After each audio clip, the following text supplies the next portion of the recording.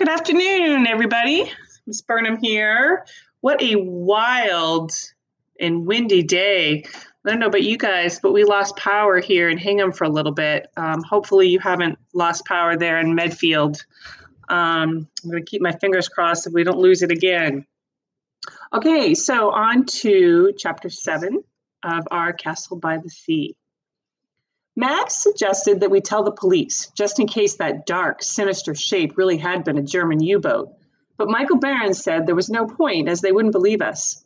He tried to persuade her to take him out in the boat straight away so that he could see it.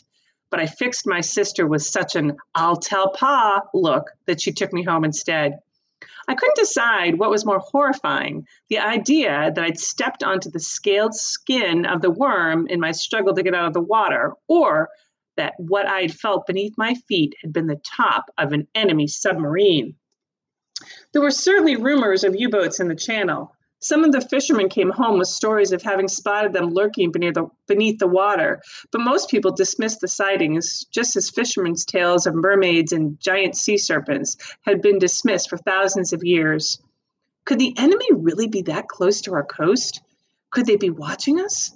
Since those first reconnaissance planes on the day we finished painting the lighthouse, everything had been eerily quiet. No bombs or gas. None of the things we had been warned about, just air raid drills and false alarms. Someone on the wireless had called it the, quote, Twilight War, end quote. Perhaps the promised darkness is never going to come, I had thought. Perhaps all the trouble is just going to fade quietly away. But now it seemed possible that the darkness was much, much closer than we'd thought. I didn't know it at the time, but its shadowy fingers were already reaching into the very heart of my family. A couple of months after the disastrous crabbing competition, a stubborn fog settled over Stonegate. Pa was under strict instructions not to light the lamp. He only lit it now when he received a telephone call telling him that the light was needed for the safe passage of a particular British convoy. The foghorn was not sounded very often either, again, only when the telephone rang or Pa received a radio message. This was to make sure that we were not accidentally helping any enemy airplanes or vessels that might be near our coast. On the third foggy morning, I was up in the lantern room writing the weather report in the logbook for Pa. Temperature, 41 degrees Fahrenheit, I wrote. Visibility, very poor. I stared out at the sea of cloud that swirled below us, trying to estimate how many feet ahead I could see. But the fog moved in slow white waves. It was as if the lighthouse were the bridge of a ship, and my Pa was the captain, sailing us all away from the real world, away from the war, out into the peace of the misty ocean. Then the telephone started ringing in the service room downstairs. I stopped writing and listened. The telephone is only to be used by the lighthouse keeper. I'm not really supposed to know, but Mags told me it is a direct line to the Admiralty. A lighthouse keeper is a very important person in wartime. It is a reserved occupation, so you cannot be conscripted into the army. I heard Pa's brief responses to whatever orders he was receiving, then the click and jingle of the telephone as he hung up. His footsteps descended the stairs. A moment later, the lighthouse door opened and closed as he went outside to the foghorn shed. And a few seconds later, a deafening blast of sound. No matter how many times I heard the foghorn, it still made me jump. I squeezed my eyes shut, as if that would help somehow. There must be a ship stranded in the channel, I thought, lost in the fog, drifting near the sandbank. The monstrous sound stopped at last. Then I heard Pa coming up the spiral staircase, but he wasn't whistling as he usually did when he went up and down the stairs. His footsteps gradually became louder until he appeared in the front of me in the lantern room. He looked very smart, as always, in his lighthouse keeper's uniform. With his squared shoulders, his neatly trimmed beard, and his polished brass buttons, I thought he looked like an admiral in the Navy, albeit an admiral but with sticking out ears.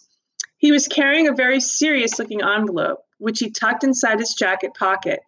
I saw that it had been opened and then closed again, the long edge folded tightly over. Top secret lighthouse keeper's business? I asked. He hesitated for a moment, then he tapped his nose. Top secret, he said. I felt a little surge of pride at how important my Pa was. He consulted his watch. 1 minute, please, first mate, he said. Do you want to help? I smiled and saluted him. Aye, aye, Captain, I said. He passed me the heavy iron handle for the optic. I fitted the handle carefully and wound it around, bending my knees with each rotation to crank up the clockwork mechanism. Pa counted under his breath. Then he said, that should do it. Soundlessly, the optic started turning. It looked like a huge lampshade or drum with alternating panels of glass and wood, a giant zoetrope.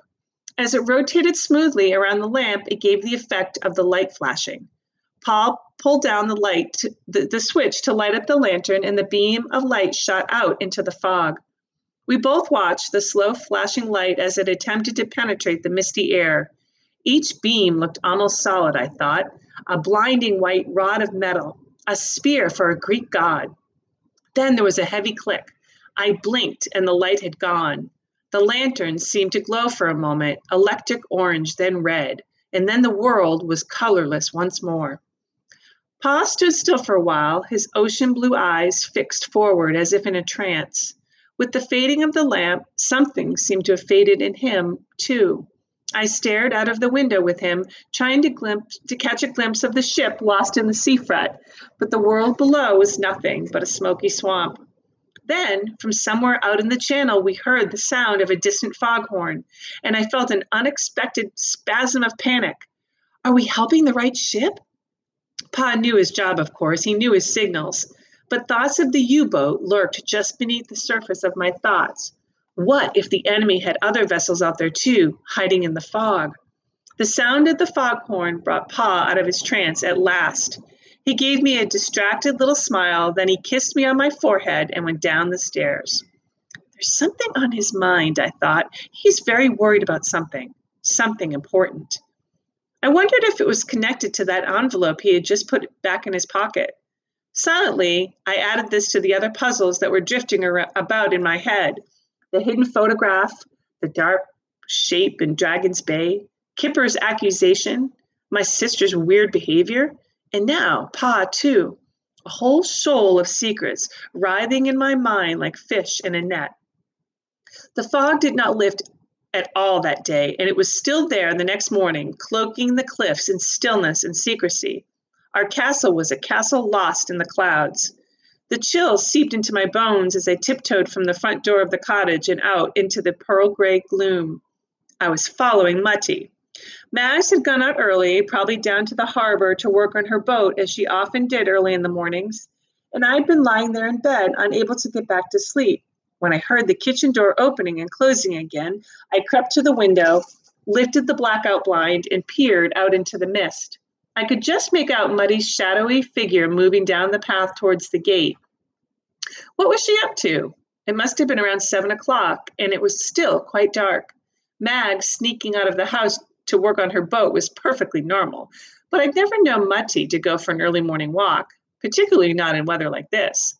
And there was something about the way she had opened and closed the kitchen door, so softly. I pulled the collar of my coat up and huffed into my scarf to keep my face warm. My hands were tightened into fists in my coat pocket, and I wished I had taken a second to find my mittens. I trod carefully, trying not to make a sound. The figure of my mother was about 20 paces ahead of me. Every now and then the fog became so thick that I couldn't hear her at all. We were out on the cliff. I couldn't see her at all, excuse me. We were out on the cliff path now, in the darkness and fog so near the cliff edge it would have been dangerous for anyone else. But I had grown up here. I knew every twist and turn of these paths in the same way that I knew the ruts and potholes of the track to Stonegate, or the wobbly steps of the spiral staircase in the lighthouse. We passed the turning that would have taken us down to the harbor, and instead we kept going straight on, climbing the path that led up to the south cliff. The army had started to build something up on these cliffs. There was a tall barbed wire fence, and beyond it, several half-built concrete structures. Among the bare wilderness of the cliff tops, the wire and the concrete were so ugly, so out of place. The half-built shapes looked eerie in the midst, squat and sinister, like crouching toads. There was nothing else up here at all, just wind-swept gorse bushes and frostbitten grass. The fog was thinner up here, and Mutti's shape became clearer. As she walked, ribbons of mist swirled around her feet like snakes. Why is she going up here? I thought about that cryptic accusation from Kipper Briggs. She's been seen. Had he been talking about Mutti? What was she doing out on that south cliff in the darkness and fog? The light was changing now, the black dissolving into a rusty gray. The sun must be rising. But there was a light ahead of us, too, a pale, yellowy glow. Then it was gone again, like a door or a curtain opening and closing. And then I remembered there was something else up on the south cliff. Spooky Joe's cottage. Spooky Joe had moved into the crumbling little house at the beginning of last summer. Everyone had assumed he was renting the cottage for some sort of holiday, but months later he was still there. I'd never actually seen him. He kept himself to himself and was rarely seen in the village. Pa had told us about him and said that his name was Joe and that we should leave him well alone, quote. So naturally, this made my sister and me all the more intrigued. And we started making up stories about him being a smuggler or a murderer or a spy. I can't remember which of us came up with the nickname Spooky Joe, but it seemed to have stuck. Whenever we walked up this way, we always kept an eye out for him. But he was never more than a shadow at the window, a puff of smoke from the chimney, or a pair of black boots disappearing through the doorway. When Mutti was about 50 yards away from the cottage, she stopped quite suddenly and ducked behind a gorse bush. It was then that I realized we were not alone on the cliff top. There was another figure, too, just ahead of Mutti. It was a wraith-like shape, distant in the mist. Then the bizarrely comical truth of the situation became clear. I had been following Mutti, but she had been following someone else. Well, this is getting something, isn't it? I wonder who Mutti is following. Well, that's it for now on this windy, rainy Monday. I hope you guys are all doing well, and we'll talk soon. Miss Burnham out.